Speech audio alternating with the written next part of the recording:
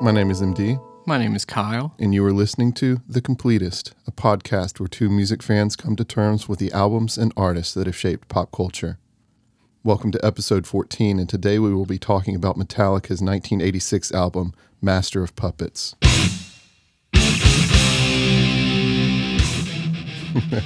I saw you throwing goats there. I mean, this is definitely the album for it. Yeah. So Metallica had been a band since the early 80s, and Master of Puppets was their third studio release. Mm-hmm.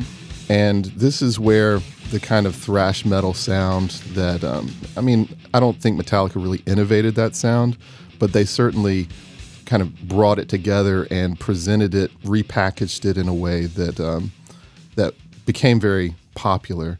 Sure. And helped to really popularize, I think, metal as a genre that people enjoyed beyond just kind of the fringes of kind of some underground scenes and stuff. Yeah, exactly. Some of the other guys who would have been their peers at the time would have been bands like Megadeth, Anthrax, of course, Slayer. Mm-hmm. And again, all kind of culminating in the mid-late 80s into somewhat of a mainstream form, and I think Metallica really paved the way for that. Master of Puppets, in the context of Metallica's catalog, I feel like really comes off, almost segues right in off of Ride the Lightning from 1984. I mean, you listen to that album, and it feels like they're refining a lot of the sound and their approach.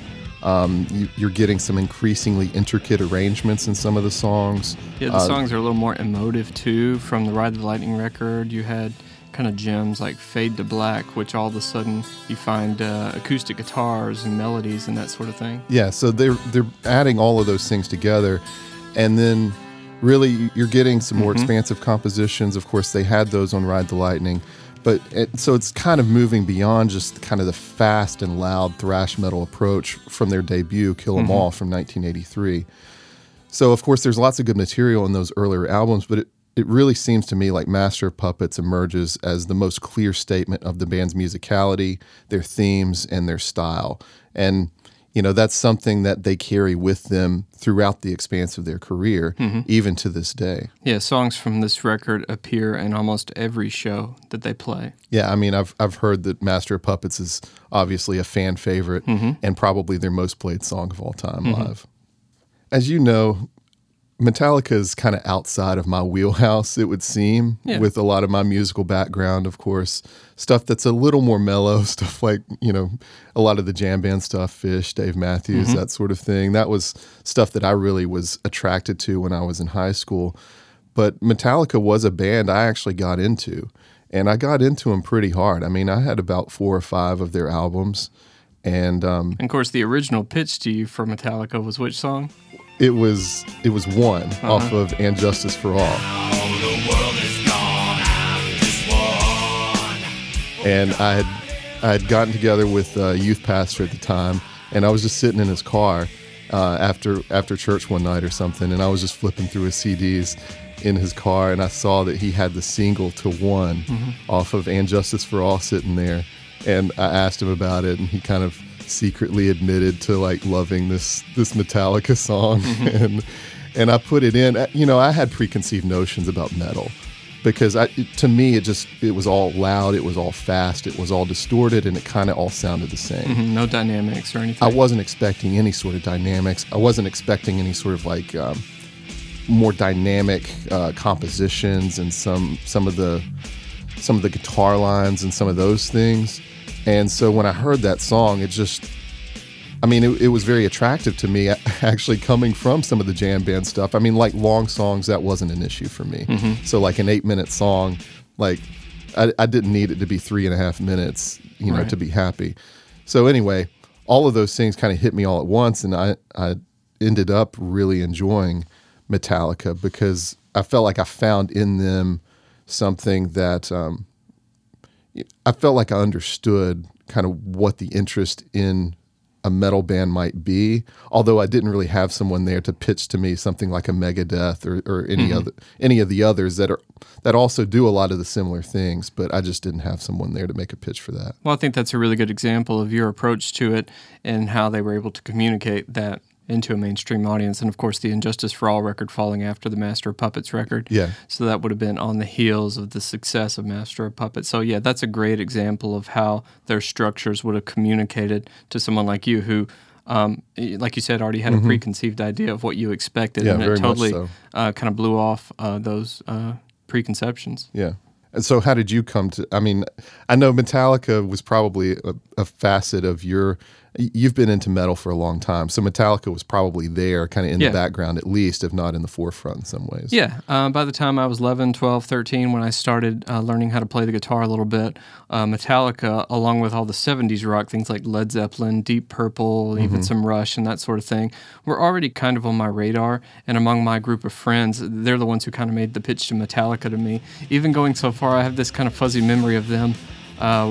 They wanted to name our first band Creeping Death.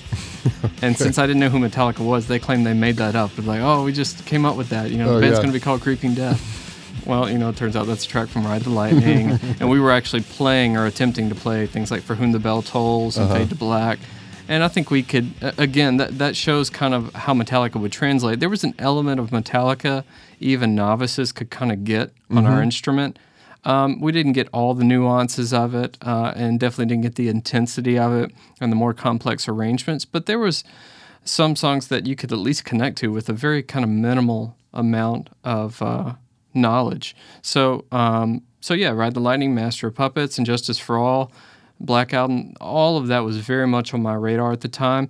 Strangely enough, I don't recall ever owning any of the records, but it almost wasn't necessary. When I was around my friends, we were listening to it so much, I kind of felt like I owned the records, but I don't think I recall ever actually going out and buy the records. I might have, dubbed them on cassette or something like that. Yeah. But I spent a lot of time just kind of learning some of the basic kind of riffage on there and trying to get a hold of some of the more playable lead work, and it really helped kind of develop some of my sense of technique. So there's 8 tracks on this album. Let's go through them. Well, Battery starts us off here. So you've kind of got a classical guitar intro. I don't know that that's actually like a nylon string or anything. I mean, it could be. It very well could be. I mean, production techniques at the time could give you a sense of anything, but I would say more than likely it was. For me, I feel like what Metallica wants here is they really want the contrast. They want you to kind of feel like you're kind of being lulled into something. I mean, but the notes here, there's a little bit of ominous kind of thing happening there with I think it's a minor chord probably. Yeah, exactly. Everything on this record's a minor chord. But yeah, the way they put them together, it definitely always kind of gives that real menacing kind of feel as they're moving through those chords. And that's something that I see oftentimes in Metallica stuff is that sense of contrast. They want to go from quiet to loud. Maybe not in the same way that something like Nirvana would do later in the early 90s with something like Smells Like Teen Spirit. They like the contrast of either going from acoustic to kind of the heavily distorted electrics or something that kind of sets the tone atmospherically or something. Yeah, and sometimes it's not even just the quiet to loud dynamic. It's the fact that, they've got its own little section of the song that really may or may not have anything to do melodically with the rest of the song. They kind of did something similar with the Ride the Lightning record on the Fight Fire with Fire opener. They had that really, actually a little more major sounding kind of intro on that one, but it was a similar style where you get this melodic piece that really just kind of launches into the rest of the song in a way that initially can feel a little disconnected, but the more it kind of sits with you, it just plays to kind of the overall structure and dynamic of the song. Yeah. Lyrically, the song is kind of vintage Metallica. I feel like you get these bursts of thoughts, kind of descriptions. I mean, it's kind of heavy-handed always. Yeah, it's pretty on the nose. But I feel like that's kind of them. I mean, they want a sense of heaviness. They want to kind of like hit you in the face with noise and with words until you kind of feel something, I guess. And, I mean, part of that is that pounding out aggression, turning to obsession, cannot kill the battery.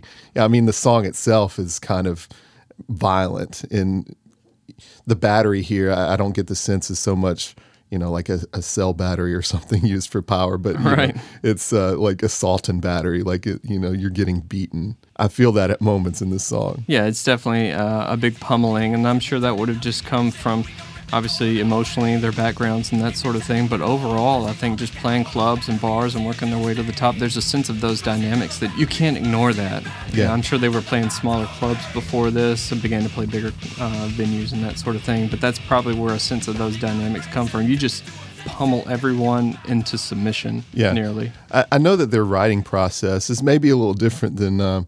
it's actually very similar to what mine was when I was in high school and I was trying to write songs. They would have titles for songs kind of in their head, and then they would have kind of a collection of riffs, and then they would kind of find what title kind of best matches this kind of music or whatever. It's a real kind of juvenile approach to it, but I think that plays to the strength of the record. I think it has this real kind of naive kind of feel on the lyrics for that reason, in a way that where they're literally just kind of forced and stuffed into one another. But I think that's what plays into the raw, immediate energy of it. So it plays to a strength. Yeah, it's not so much that the lyrics are bad, it's just that they're obvious. There's not a whole lot of nuance there. Of course, you've got that intro that we discussed, and then got that build that kind of feels almost like an orchestra, the way it kind of majestically kind of builds up, and then you're immediately into some of the dynamics that work their way front to back on this record. The rhythm guitars immediately are just pounding you in the head. And in metal, there tends to be a lot of focus on the virtuosity of the lead, and that's there with Kirk Hammett, for better or worse in some cases. But revisiting this record especially, I'm amazed at what James Hetfield brings to the table. Yeah. Really with the riffage, and more so in kind of what's going on with his right hand, his picking hand, where there's so much intensity and aggression that's just built into his technique. Okay. The up and down picking, oftentimes just downstroke picking, it's just so precise. It's like a brick wall. I mean, if you looked at it on a screen, it would just look like it would probably look like a drum beat on a screen. If you're looking at a recording session, you have what are called transients, which are those big kind of hits that you would see on a recording screen. That's probably what the guitars look like. They're just massive, pummeling, precise hits. Yeah, and kind of exactly on rhythm and meter. Yeah. Yeah, he's amazing that way, besides the fact that he's singing. Right. In most cases, he's singing. And so it sounds like they double a lot of... Maybe they're not literally doubling the guitar in the production sense. So they're both playing the lead riffs in some of these cases at the same time. I would hope that that's the case. The only reason I say I would hope that Kirk contributed to the rhythms. I have no reason to believe that he didn't. I just know that James, that's a real strength of his. So it may not have been necessary, but I shouldn't start anything like that. Right. Kirk and James would both play their rhythmic part, hopefully in a slightly different frequency. Maybe they would have slightly different tones, but it would definitely have to be just like surgical and precise. Otherwise, it would just be a muddy mess. Right. So James Hetfield is the lead singer and ostensibly, I guess, rhythm guitarist, although he's very accomplished in himself. Kirk Hammett plays all the leads and the big guitar solos and all of that. And Cliff Burton plays bass, and Lars Ulrich is the drummer. So that's your basic Metallica setup, and of course some of that gets shifted over the years, but we'll talk about that later. Sure. I really love kind of the musical bridge that happens in this song, where the drums almost carry us, and then the guitars dig in. I mean, you talk about the wah pedal some, but I mean, it shows up a lot on this record, and you get an appearance here on track one. Yeah, track one, we get that wah-soaked Hammett solo.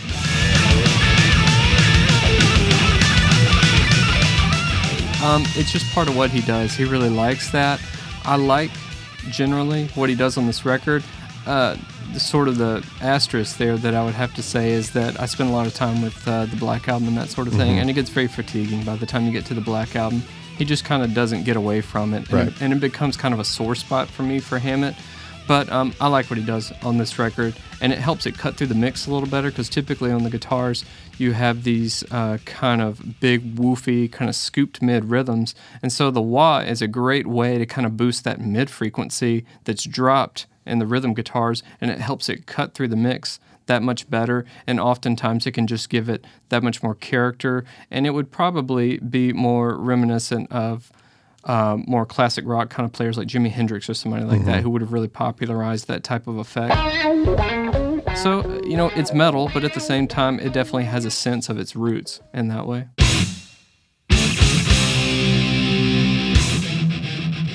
So the second track is Master of Puppets. This really is kind of the quintessential Metallica song. Everything that anyone would like about Metallica, I feel like is represented here and kind of encapsulated in this really huge, actually, like 8-minute and 35-second song. It really doesn't get much better than this from Metallica. So the song breaks down kind of with an intro, with the verse chorus, then you've got this melodic guitar breakdown.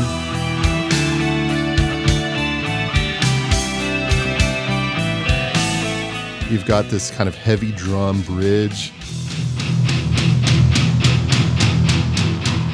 And then you've got the shredding guitar solo kind of there at the end.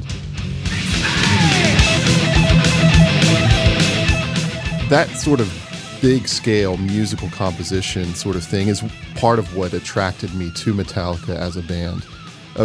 I guess ironically, I kind of got into some of their later stuff, kind of the Black Album, the Load and Reload albums, where they really move away from more of this type of thing to more of a more simple kind of heavy rock structure. Yeah. But here it's all full form, and I found an interesting reference actually. So I guess in one of the interviews I ran across, they mentioned like being fans of David Bowie. And there's a David Bowie song off his album Hunky Dory called Andy Warhol.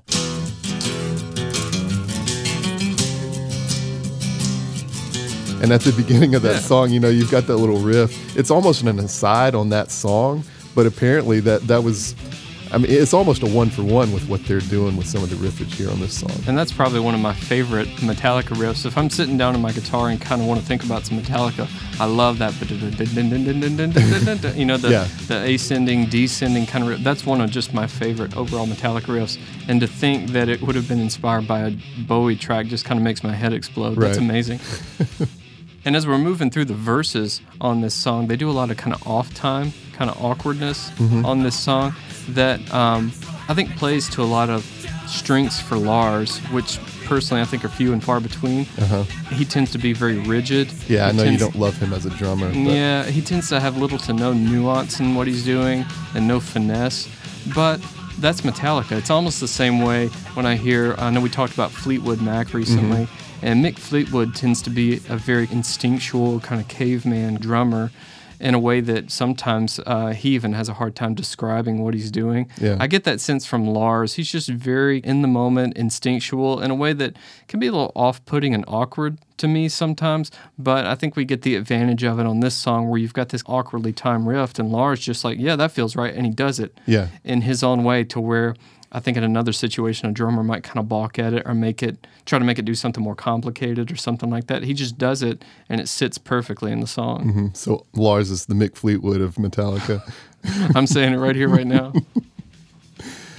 Thematically, this song is pretty clearly about drugs. I mean, you've got a reference to veins in verse 1, needlework in verse 2, pain, monopoly, ritual, misery, chop your breakfast in a mirror. I mean, that's kind of obviously talking about cocaine usage and that sort of thing. But what's interesting to me is that this song is obviously, the whole album kind of has this whole sense of kind of helplessness, themes of manipulation, and things being outside of your control, things being forced upon you as a person, either in society or government or those sorts of things.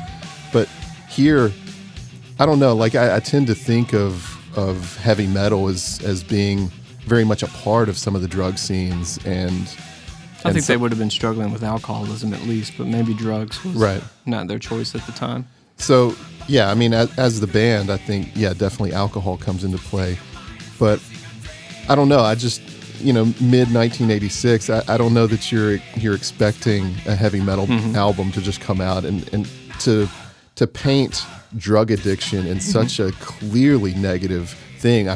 Master of Puppets. This whole idea that someone who is an addict is really just kind of a puppet on a string sort of thing, and so many of their choices almost even beyond them, and just that kind of sense of helplessness and despair. It's all there in the lyrics. It's pretty strong. I think that's a great example too of why this album had the impact that it did and still does. It has such a keen awareness to it that can sometimes be a little on the nose, but at the same time, it's admirable that they were willing to admit these things, confess these things, and write about these issues in a way that some of the other metal bands either didn't cover those topics, or they would have been covering topics that were maybe off base or maybe a little too heady, things that just didn't communicate really well to kind of like just blue-collar metal fans listening. Because I know that Megadeth would sometimes cover certain topics, whether it had to do with witchcraft or demonic things, or that might be a symbolism for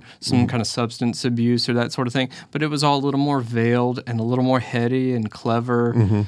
And then you had bands like Anthrax that would be somewhat socially aware, but maybe they would be speaking to topics that were maybe for a very specific audience, maybe a very specific kind of people group or ethnic group that they might have been speaking about. Metallica has a way of kind of breaking through all of those boundaries, and nearly anybody can come to a lot of the themes on this record that we'll discuss further on the other songs and find some connecting point on it in a way that the other metal bands at the time really didn't hit the same way. Yeah, I mean, there's lots of metal bands that have gained a certain amount of popularity, and even a name like Megadeth. I mean, I knew about them, I didn't know the band, but Metallica is one of the biggest bands in the world. And at some point, I mean, how do you connect with, the world? Well, I mean, you have to be writing on a level that a lot of people can connect with, and obviously they were able to do that. One of the interesting things to me, actually, the differences coming from the Kill 'Em All record and then Ride the Lightning into Master of Puppets, and part of what makes Master such an interesting record for me is that you have James Hetfield's voice now makes, I feel like it really comes into his own. Apparently, in reading some of the interviews, James was a little more reluctant to be a lead singer. I don't think that was really what his intention was originally. They just kind of needed someone to sing, and he was willing to give it a shot. But you see, even listening between Ride the Lightning and here,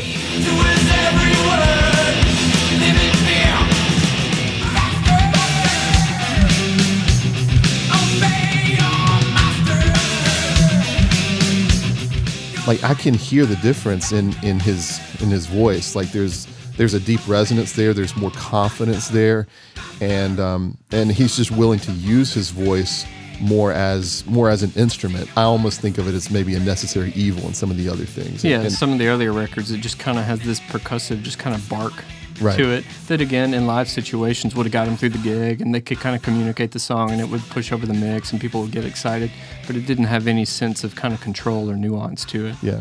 And this song also contains probably one of my favorite Hammett solos. It's as many issues as I can have with Kirk Hammett and as many hang-ups. I think the solo's great on the song. It plays to all the manic aspects of the themes in this song. His note choice, the style that he's playing in, the sound. It's really hard to beat. Track 3 is The Thing That Should Not Be. This is probably one of my favorite songs on the record. I love the intro. It has a real bass kind of resonance, but I'm not convinced that it's actually bass. Right. I'm confident it is in fact a guitar. Now, production-wise, it could be a number of things, but what gives it that really kind of dark, droning sound is I think they've down-tuned their guitars in some way, whether they've tuned all their strings down a whole step or whether they've done a drop D thing. There seems to be a little bit of dispute on that, and that's something I have to confess I didn't investigate too much. This song, early on when I was learning how to play guitar, it just didn't grab me at the time. Right. But I've come to understand that, this is some sort of down-tuned kind of thing, and so you get this real kind of deep droning, and the strings kind of ring a little more, and it just gives a great ambiance. But there are sections of the song that convince me of that when the pitch is actually... Originally, the song starts out in kind of an E key, which is typical to the other songs, but then all of a sudden it's kind of lower later in the song, so I'm convinced there's some sort of down-tuning going on. And they really seem to really love a lot of those resonant strings, rather than just kind of the power bar chords. They really love including kind of a resonant string within the riff or whatever. And that would be one of the main difference between them and what I would consider, rivalry's not the word, but definitely a close peer would be Megadeth. I'm a big Megadeth fan.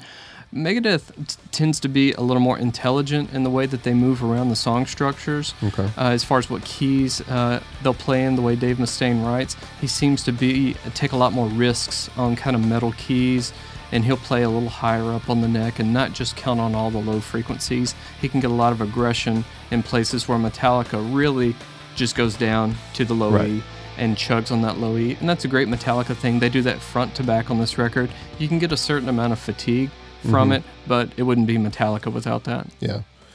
The song, of course, is inspired by the H.P. Lovecraft monster called the Cthulhu, which, of course, they had the song, Call of Cthulhu on Ride the Lightning. On Ride the Lightning, yeah. And I think they even have another song later, like on Death Magnet or something, that kind of references a similar thing. Yeah, I think Kirk is a big kind of horror sci-fi guy, even to the degree of, I don't know if he got into comic books or whatever, some of his own line of some things. I could be a little off on some of that, but you can tell if you ever Google just like Kirk Hammett guitar artwork or something like that, a lot of what shows up on his guitars would all be kind of in this vein and that inspiration. Yeah. Of course, sci-fi stuff and kind of, I guess, darker fantasy world stuff is not beyond the scope of metal music. I mean, you have a lot of that kind of imagery on a lot of the album covers, and of course the themes in many of the songs, topics, subjects of songs. And there's a direct reference actually to Lovecraft in verse 3 with the not dead which eternal lie, stranger eons, death may die. Not dead which eternal lie, stranger eons, death may die. Apparently that actually is something from that short story that he wrote about Cthulhu. But the Cthulhu monster in the Lovecraft story is a monster of vaguely anthropoid outline, but with an octopus-like head whose face was a mass of feelers, a scaly, rubbery-looking body, prodigious claws on hind and fore feet, and long, narrow wings behind. Of course, that's the actual description there. It makes me think of something in Revelation or something like that. Yeah, I mean, all that kind of huge, kind of apocalyptic kind of imagery. And apparently within that story, too, he was worshipped by cults and feared by everyone. So obviously that fits with kind of the darker elements of metal and Sure. something, hidden, subterranean, all of those sorts of things, and all of that is in this song. And these might be some of the elements that typically someone coming to this record, myself included probably when I was younger, wouldn't have immediately kind of connected with outside of the more general themes. So this would be probably one of the more kind of metal themed songs of the record. Yeah, and I guess maybe part of what I connect with it with is just the fact that it's a more narrative kind of song. I mean, it's painting an otherworldly thing. It's not just kind of these bursts of ideas or emotions, but there's some stuff to visualize. You get a sense of some things back behind it. The imagery kind of points you in that way. And I love, you talked about the wah earlier, but I love the wah solo It's on good this. here. It kind of has that otherworldly feeling to it, and the sound that he's able to get there, I just feel like is really sets the song on a whole other level.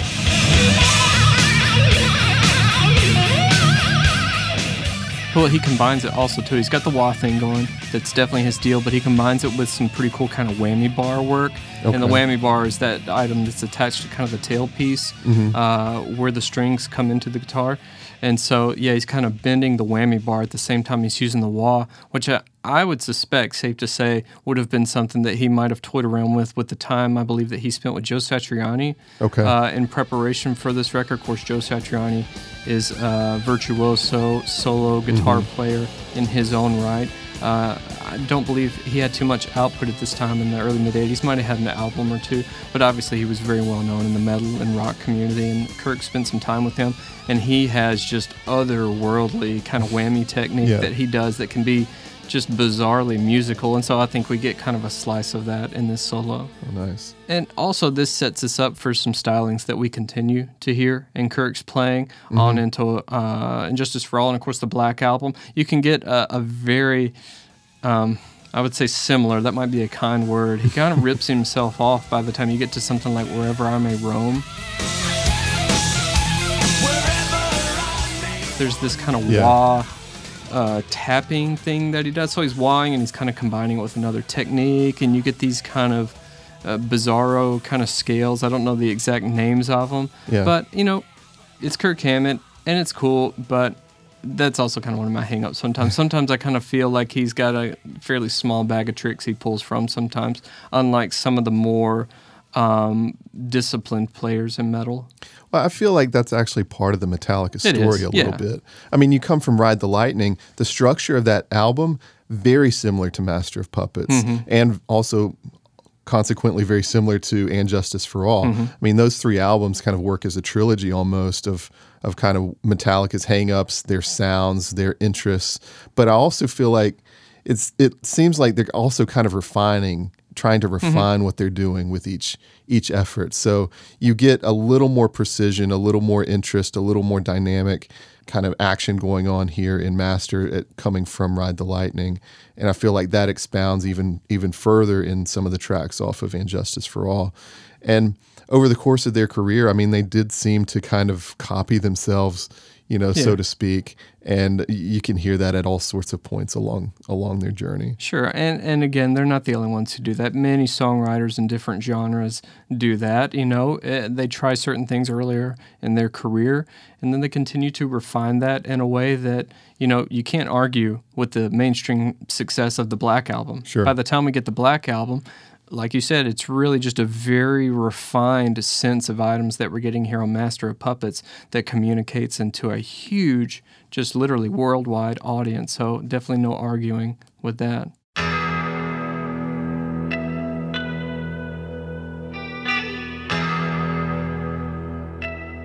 Well, track 4 is Welcome Home, Sanitarium. Hetfield admitted that this was actually inspired by watching One Flew Over the Cuckoo's Nest. And, of course, that movie from 1975 with Jack Nicholson. It was based on a Ken Kesey novel about a guy who kind of goes into a mental institution without any issues.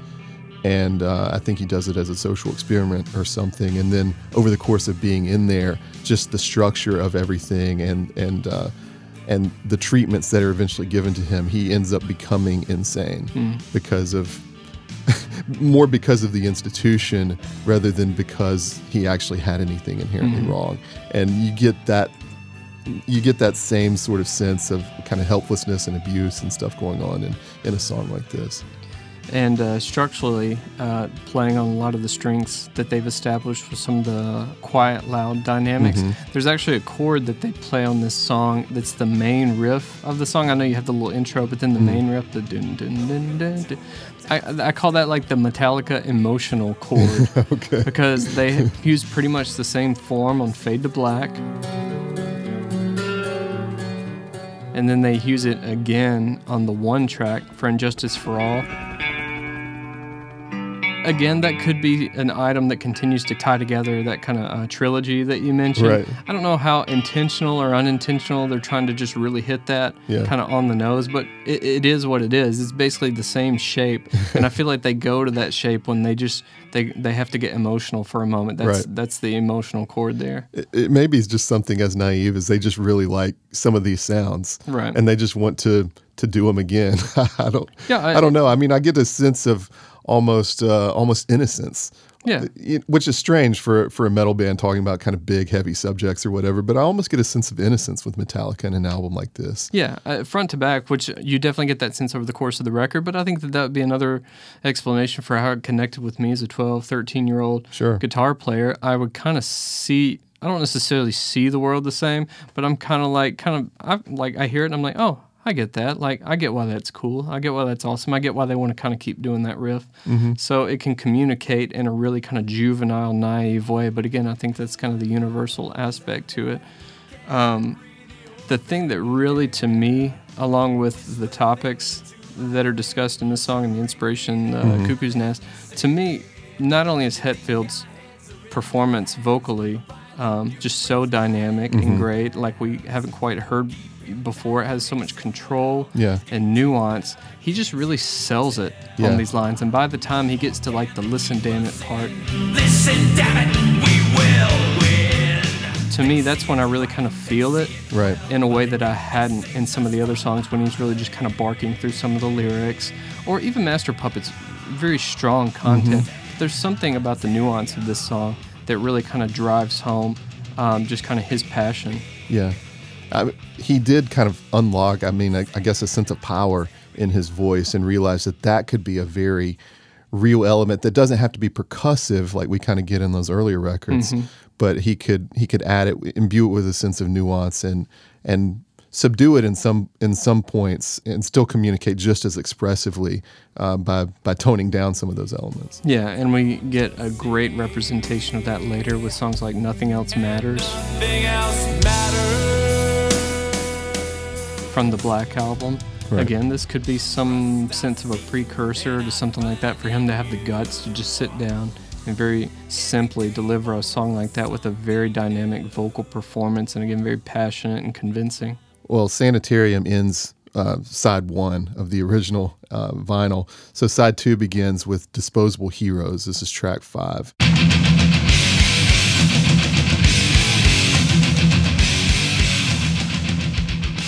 And begins really viciously, I would say. I mean, interestingly, I ended up stumbling upon, in my research, I stumbled upon this graduate thesis by Aaron Van Valkenburg. That guy. Yeah, I mean, nobody knows him, but he apparently wrote a graduate thesis on called Musical Process and the Structuring of Riffs in Metallica. And he had an interesting little line. I mean, you know, it's real musicology sort of stuff, like digging into the finer nuances of what they're doing musically and relating that to various classical and Western forms of music and all of that sort of stuff. I didn't understand, you know, tons of it, but what I liked was he had this real nice summation of kind of rock and in particularly metal's kind of emphasis on loudness. He said rock music's loudness is the primary reason it has been dismissed as noise by some. Loudness in rock music is a manifestation of physical power. In the literal sense, the loudness of rock music can be physically overpowering for the ears. In a metaphorical sense, the loudness of rock music often connotes masculine toughness and intimidation. And of course, like that sense of toughness and intimidation, I mean, that to me is always what made metal a little bit scary. You know, I always felt like I was doing something wrong when I was listening to, even listening to Metallica. I felt like I was kind of sneaking around, you know, behind my parents to listen to something like this. And this song has really become one of my favorites on the record in a way that I just don't recall paying attention to it growing up. I mean, you've got that crazy intro with the triplets there at the beginning. Yeah. So basically what a triplet is, I'm not like a great kind of musicologist or anything, or whatever you would call somebody who knows a lot about music as far as like actual nuance, like the guy the Van Valkenburg. I'm not a Van Valkenburg. So basically what you've got, if the count's going 1 2 3 4 1 2 3 4, a triplet's like ba ba ba ba ba ba ba ba 1 2 dun dun dun dun dun dun dun dun dun. And so like it kind of throws you off a little bit initially because it just sounds kind of like chaos. yeah, like too much is happening there. Right, and you're kind of like, where's the rhythm going? But it's very fixed, and it's very intentional in what they're doing. But by the time they get to that single note, bum, bum, bum, bum, bum, or whatever that is, which is a lot more notes than I can actually pick out with my mouth right now. I'd like to hear a good vocal performance of it. Right, a little a cappella group doing some Metallica songs. Exactly, they need that in the next, what is that, Perfect Pitch or Pitch Perfect or whatever movie. That's one of my favorite riffs on the whole record, and it's just a single note, and it's all that Hetfield right hand. Again, Hammett may have contributed to that, but I'm pretty sure Hetfield was kind of the beast behind that. Yeah. And so that right hand on that single note, just bum, bum, bum, bum, bum, bum, it's awesome. Yeah, I mean, in this song, you get a lot of speed. Apparently, in the pre-chorus, like it gets up to as many as 220 beats per minute. I read that. I didn't actually count it, so I don't know if that's true. You pulled out your app on your phone, your metronome app. Yeah, exactly. At some points, it sounds like it may even get slightly faster. You kind of get that push and pull, and maybe this is where you talk about Lars's drumming. You know, they move back and forth between different tempos within songs, and this is one of those times. Yeah, and I think this is a great place for it. There's a certain fun's not really the right word in this song, but it has kind of an ease in a Metallica song that sounds slightly less calculated, although it's very right on and syncopated. Sure. It just kind of has just kind of natural quality to it. And to such a degree that where, as much as I kind of throw Lars under the bus or whatever, it has one of his most dynamic portions of the song. There's a part around 4:05 where the song kind of breaks and they go on that "Why am I dying?"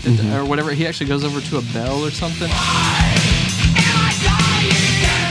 It's pretty simple, but all of a sudden it's way more dynamic than some of what we've already been introduced to on the record. That's a character you don't get with him ever. Yeah, and I'm not sure we get it again on the album. So it's a real kind of gem right there where it sits. I mean, lyrically, you've got all this kind of look back, I realize nothing have I done, left to die with only friend, alone I clench my gun. I mean, just this, it's moving downward, which kind of points to the inevitability of the subject's demise. So you've got this whole kind of the music is kind of moving downward at the same time. Back to the front, of course, that repeated vocals refrain. Are great on this. I mean, this is like, they're kind of burning their draft card on this one. Yeah, which again is a very astute kind of observation and topic for them to dig into in a way that is mostly intelligent. I think they're bringing kind of a good conversation to the table on this and not being terribly flippant about it. Yeah, I mean, it's not, pop culture is not without its references to kind of the human cost of war, obviously. I mean, all kinds of war movies have dealt with that. And even, going back to the 40s and some of the post-World War II movies with things like The Best Years of Our Lives or the post-World War I movie, The Roaring Twenties, with James Cagney and Humphrey Bogart. I mean, these dealt with guys who were coming back from the war, settling back into life in the States, and just kind of finding there's not really a place for them there. I mean, obviously, this song, Disposable Heroes, is much more on kind of the dark side and just like, a warm body who holds a gun, who knows where to point it and to shoot, but that sense of human wreckage is something that that really resonates. And I feel like it's always a good point for an artist to kind of tackle if they can do it with a sense of honesty and a bigger sense of some of the things that are going on there. And it kind of speaks to a little bit of some of the imagery and you see on the cover. Of course, ultimately the Master of Puppets, the drug references and that sort of thing you see with the hands and that sort of thing on the cover. But then you also have those gravestones that appear to be some sort of probably military. Yeah, just a field of crosses, kind of unmarked grave sort of thing. Exactly. And so, which again would be just one more kind of unexpected theme to come from a metal band where I get the sense that generally people who don't like metal or understand metal assume that everything just sounds like Cannibal Corpse. Right. And every band in metal is just coming to the table to describe dismemberment. Yeah, and blood, rotting. And just all these demons. Grossly, nastily sexual kind of things, or just awful things. Mm-hmm. And that happens in metal. I'm not a fan of that. Metallica doesn't do that. Mm-hmm. And so for them to come to the table with a song like this that's actually articulating the disposability of lives in war and that sort of thing, when you typically, again, people would imagine, I don't know, you think they're coming to the table and just want to kill everybody. Of course, the first record's called Kill 'Em All. I mean, there's other themes there. Yeah. But just the misunderstanding and kind of the caricature of how people see metal. Well, the original title for Kill 'Em All was Metal Up Your Ass or something. So right. And I remember that T-shirt. It had like a toilet, I think, and like some sort of blade or something coming up from the toilet. Boy. Yeah. So they went a different direction, and now they're the biggest band in the world. Yeah, so, exactly. Probably a lot to be said for not calling your first album that. Yeah.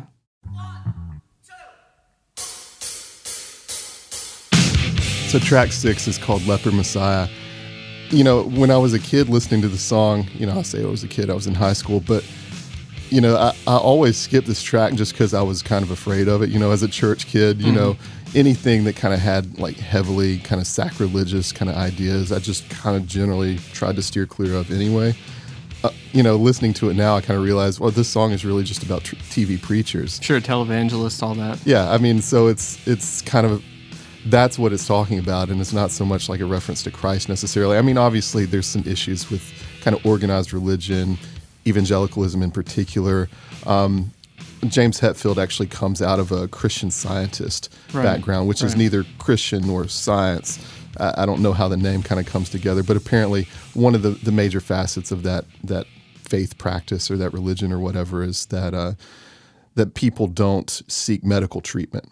They believe in I guess ostensibly some form of faith healing or some form of a higher power kind of healing their bodies. And apparently his mom got cancer at some point, didn't seek any kind of treatment or anything, and died. And you get a lot of that kind of anger, and The God That Failed is the song off of the Black Album. So he deals with those sorts of things at several points, and so obviously a lot of frustration with some of the personal baggage. He's got some frustration going back, but in the mid 80s, you've had the deregulation of TV that happened in the early 70s that kind of gave rise to a lot of the televangelists that pop up, your Jim and Tammy Faye Bakers, your Jimmy Swaggarts, and of course those were also noted by particularly egregious scandals that kind of hit the tabloids, and everyone just kind of saw the hypocrisy of all of it. But so much of it was just a money grab. So much of it was actually seeking to build this kind of little kingdom, with their God needs you to pay for this satellite so we can pump our station into all these countries in Africa and all over the world. That's sickening. I mean, and you still see that Jim Baker stuff with him selling that rice or whatever those. Right, he's out of prison and now like doing apocalyptic kind of bunker. Yeah, you can YouTube that stuff. It'll blow your mind. It's funny and just terribly sad at the same time. James Hetfield said, "Symbolism is pretty big for me, and the cross for me represents balance and connection with a higher power. I love some of the religious stories because whether they are real or not, they are awesome and inspiring stories." So that kind of gives you kind of the depth of his religious interest, which is just sort of like, the Bible has some cool stuff in it. Religion has some interesting things, but he doesn't really seem to land anywhere in particular. Right. He probably views it something similar to like mythology or something. It just kind of looks cool and sounds cool and whatever. In the scope of this record, this song's not bad. It's kind of a cool song, but it's probably my least favorite. You just get some of the more unflattering aspects of the musicianship here. I don't like the very muddy kind of double kick drum work from Lars. That really kind of clarifies more on a track like One later on, where we get that very memorable double kick part that's just nice and clear and kind of on point. This song's just kind of a mess, and then you get this awful Hammett solo that really just sounds like some sort of wanker wasp-soaked finger exercise is all it is. It's completely unmusical. Yeah. I just don't enjoy this song very much. Sometimes you get that I almost feel like some of the solos are almost just like, okay, I've got my scales, just kind of, just go right up and down the scales. I didn't know that if you like this song or not, and it's not one of my favorites either. Nope. I feel like this song is actually the basis for a lot of what they will do later in their career, actually, with some of the load and reload stuff, where it's not a really complex song, and the riff is kind of cool or whatever. It's not necessarily a game changer in anybody's world of cool riffs. Yeah. But, it's kind of a B-side riff almost. You get a lot of that on some of the load records with like Wasting My Hate. And so like to me that, I don't know, this almost paves the way for some of the, I guess, digression of Metallica. So it's already here, I feel like, even within Master, some of the limitations. Yeah, because some of the depth that we get on tracks like Master of Puppets and Sanitarium, we get the opposite of that on a track like Leper Messiah, which is tackling an intriguing subject, but in a way that's just very juvenile. Like with that, what is it, the lie, lie. I mean, it's kind of cool, the group vocals, it's real metal and all, but it doesn't have the impact of when you hear Master, and stuff like that, or Back to the Front, the group vocals that you get. This is not a great version of that, and thankfully we don't get the length that we get on some of the other ones, so I think we're spared a little bit of misery on this one. Right.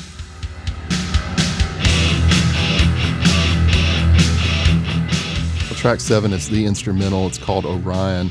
You got an instrumental track on Ride the Lightning as well, which was also a very long song in Call that of Cthulhu, one. Yeah. Interestingly, they changed the track order though in that one, because Call of Cthulhu is the last song on Ride the Lightning, whereas here you kind of get this. I like the tracking that they do here, where they do the big instrumental, and then they've kind of got one last song to kind of close out the record, and I don't know. It's a really cool instrumental track. It's one of the things that attracted me to Metallica. Really was that they did go for some of these big instrumental pieces. Yeah, I think it's so amazingly melodic and memorable, and it really reminds me of what sets Metallica apart from some of the other metal acts at the time. You know, it features most everything that I tend to love about a great metal song. It has cool and very playable riffs and more or less straightforward rhythms. I mean, it really kind of reminds me of what I originally would have gravitated to about Metallica that I mentioned earlier. There is just a sense in which, even as a novice musician, I could connect to it in some way and find some piece of it that I could kind of emulate and get a hold of and run with. Yeah, and Cliff Burton, the bass player, was heavily. I don't know that he's exclusively wrote this one, but he had a big hand in kind of crafting some of the riffs and some of the musical items on this song. Sadly, during the tour for this album, when they were in, I think, Sweden or some country in Europe, they had a tour bus accident, and he was in a bunk, and he got thrown from the vehicle and crushed by the bus. And so this is the last record that Cliff Burton does with Metallica, obviously, and Jason Newsted eventually comes on and ends up taking over.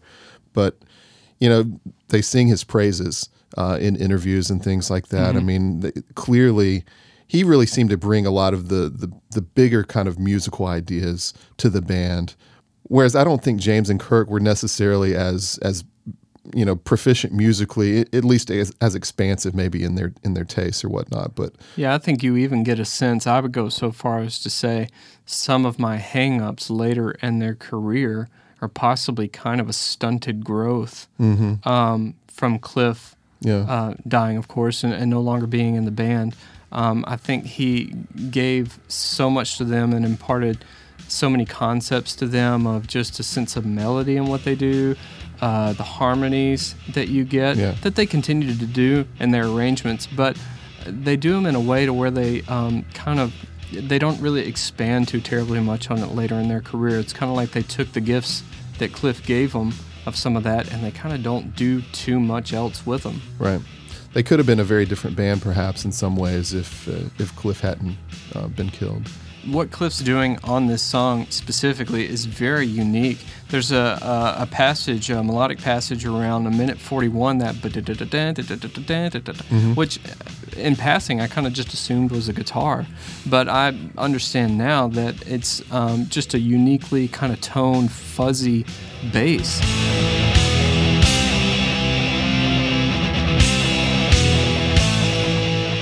And so all of a sudden he's kind of cutting through the mix doing that. We had already gotten a sense of that sound and that approach on For Whom the Bell Tolls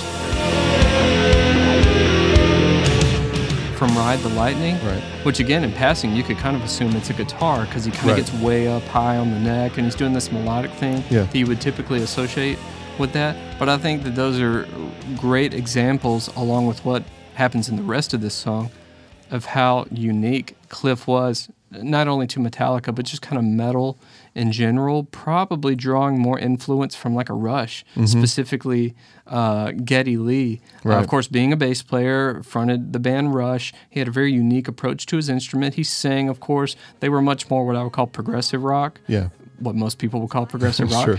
And I believe they actually sought Geddy Lee to produce this record. Yeah, they actually did seek him out, but apparently they couldn't work out the scheduling or whatever, and so they went back with Flemming Rasmussen, and they recorded with him again, and they had done Ride the Lightning with him as well. So, actually the Rush reference is really good because I hear there's a Rush track off of Permanent Waves called Jacob's Ladder. And I had never made the connection with Rush and Metallica until reading that Geddy Lee reference. And, you know, I hear that song and I can hear all kinds of ways in which they're kind of dipping their toes maybe a little bit into kind of some of the prog rock things and just bringing some of the more intricate structures that you get in some of that music into the world of thrash metal that they're kind of living within. I spent a little bit of time with Rush. I think I might have had like a greatest hits. In the early mid-90s, you know, True Confessions, I went through a big Dream Theater phase.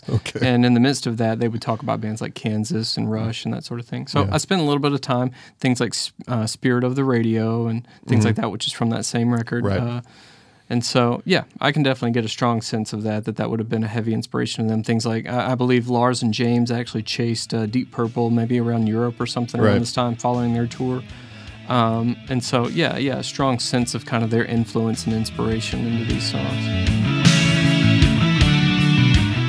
You know, so overall, Orion just has a great dynamic to it. It's amazing that it sits on this album in a way that's way more risky than some of the other metal bands at the time to really kind of expose themselves musically to play something that's much more kind of mid-tempo. There's nothing really thrashy about this at all.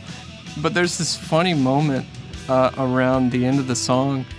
I mean, talk about strange inspiration. I could swear I hear a touch of Hotel California around 6 minutes and 44 seconds.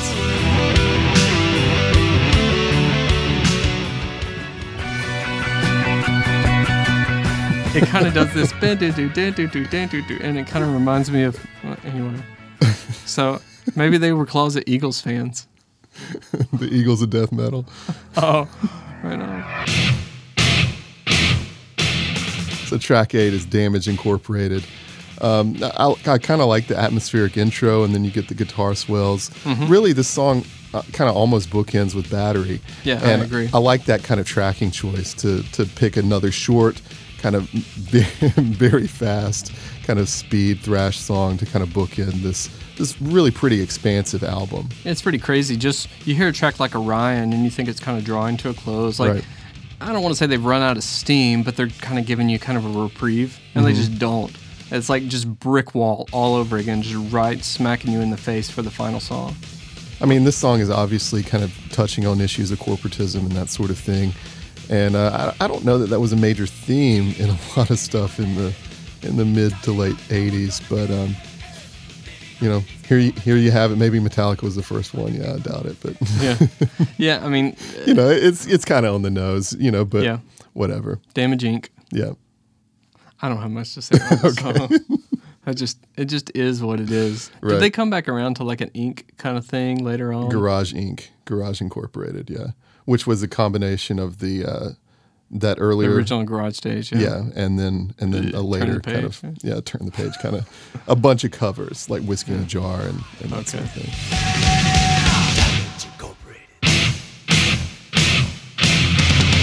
So digging back through this album, I mean, it had been years since I've sat down with Metallica. Sure, me too. I confess, I had fun. It took me a while to kind of get back into kind of what is going on here musically and to kind of appreciate some of the dynamics of it, because, you know, the guitar sounds are the same across the whole thing. It's not pretty static. It's not like a Smashing Pumpkins kind of melancholy where you've got all sorts of guitar effects and you hear all sorts of, there's a real complex kind of dynamic of sounds and things that he's going for. I mean, it sounds like they kind of find what they like and they do it, and that's how it is kind of every time. But you know, I had fun with it, and I never dug into the lyrics at all. And, you know, can't say I found any major revelations, but I did enjoy it. I feel like I gained a little extra appreciation for some of why Metallica has had the staying power and the resonance that they've had, obviously, over the years. Yeah, and like you said, digging into the content, again, doesn't change too much about the record, but spending a little bit of time with the content, I might be more likely to actually kind of sing along and not just listen to the guitar parts. I mean, I think there's some good melodies in there, things like Sanitarium and that sort of thing.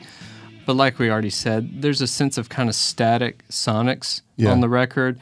As a guitar fan, there are things about the guitars I love about this album and things that are very fatiguing to me. And that's just kind of a Metallica thing. They like those big, woofy, kind of scooped out kind of sounds, when oftentimes when I really want to hone in and get some great thrashy metal, I tend to go to Megadeth. I tend to either listen to the Rust in Peace album, which I think came out around 89, songs like Holy Wars and Tornado of Souls, or in the early 90s, maybe 1991, they released an album called Countdown to Extinction. I think there's some headiness in some of the content. It's a lot more nuanced in some of the stylings. The lead playing from Marty Friedman is just light years beyond what Kirk Hammett does. But I'll admit, at the same time, when I'm listening to those records, Metallica always typically preceded those records with something that made a much bigger statement. Mm-hmm. So I hate to say this about Megadeth and Dave Mustaine in particular, him being originally a member of Metallica around Kill 'Em All. Yeah. I always feel like he's just kind of a step behind Metallica. And I say that just because I kind of get the sense in the mid-late 80s, early 90s, that was definitely kind of a sense of rivalry there, at least commercially. Yeah. At least in the tabloids, it looked real good to kind of look at them that way. So as much as I like Megadeth and prefer some of the Sonics over Metallica, I always feel like they're a touch behind and just failed to really achieve that universal status, of course, that Metallica did. Yeah, I mean, it's hard to argue with an album like this. It really legitimizes and seems to kind of bring to the mainstream a genre that really was very fringe in a lot of ways at that time. And, I mean, obviously, everyone knows who Metallica is. Whether or not they've ever listened to them, they know the name Metallica. They know that there's a band out there that's huge. Yeah, and as clunky as I think Lars is on drums sometimes, he's the opposite as far as a businessman. I believe he actually trademarked the logo. Just everything about Metallica, like I'm pretty sure Lars more or less kind of owns. Yeah. And so everybody recognizes the cover of Master of Puppets. They probably have some idea of Ride the Lightning, the Blackout. I mean, just the iconography. It's all iconic. I mean, that just populates our culture with Metallica is just kind of mind-blowing. Yeah, so even if some of the stuff seems a little juvenile or naive, they seem pretty savvy in a lot of ways. Yeah. Thank you for listening to The Completist. In our next podcast, we will look at the Foo Fighters album, The Color and the Shape. If you're listening on iTunes, please subscribe and leave us a review. And you can connect with us on Facebook, Twitter, or SoundCloud, and you can always find us at our website, completistpodcast.com.